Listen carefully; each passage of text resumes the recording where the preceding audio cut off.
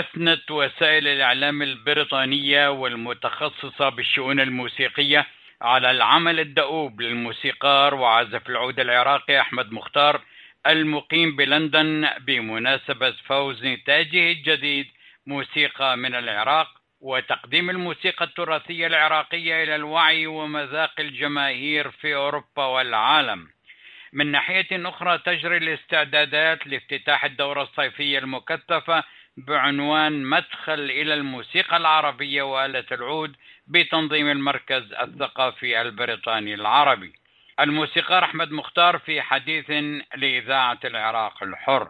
الموسيقار أحمد مختار يقال أن الموسيقى التراثية هي آخر ما يتخيل الجمهور البريطاني أو الأوروبي عن الخصوصية الجغرافية للعراق مثلا، فكيف نجحت في تغيير ذلك كما أشارت وسائل الإعلام المحلية بلندن؟ حقيقة الشعب البريطاني والشعب الأوروبي منفتح على الثقافات الأخرى بشكل كبير، وذلك لأنه أيضا يحب يتعرف على الثقافات الأخرى وأيضا يغني نفسه بالثقافات. فهذا مدخل بالنسبة لي للتعريف والشعب البريطاني بالثقافة العراقية.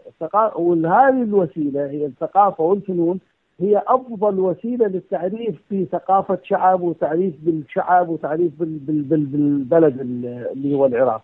فمن هذا الباب كان عندنا حضور جيد عند المجتمع البريطاني، عند القاعات والمؤسسات والشركات المهتمة في الموسيقى.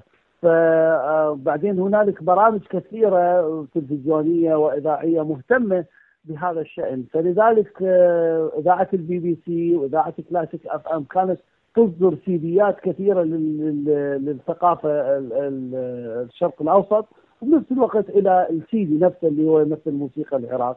فلذلك لقى رواجا وإقبال تأييد من قبل الكثير من المشاهدين والمستمعين للبرامج.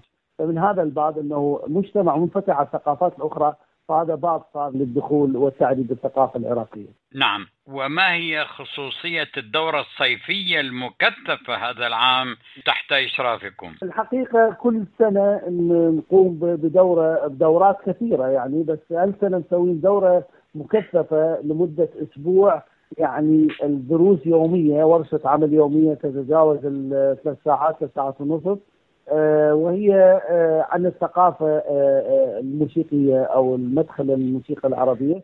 وهذا جزء من التعريف بالثقافة العربية بشكل عام والثقافة العراقية بشكل جزئي، لما نتحدث عن ثقافة أو موسيقى العراق أيضا. والإقبال لحد الآن ممتاز والتسجيل بشكل جيد، والحضور رائع، وأغلبهم أجانب وبريطانيين. أيضا من باب أنه المنطقة العربية منطقة الشرق الأوسط الآن حدث سياسي، فيريدون يعرفون أنه هذه الثقافة أو هذا البلدان شنو هي ثقافتها، شنو هي موسيقاها كذا، ويبدون ويقيموها بشكل جيد. فأيضا دورة مكثفة للتعريف بالثقافة العربية بشكل عام.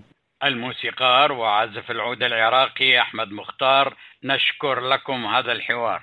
شكرا لكم، تحياتي.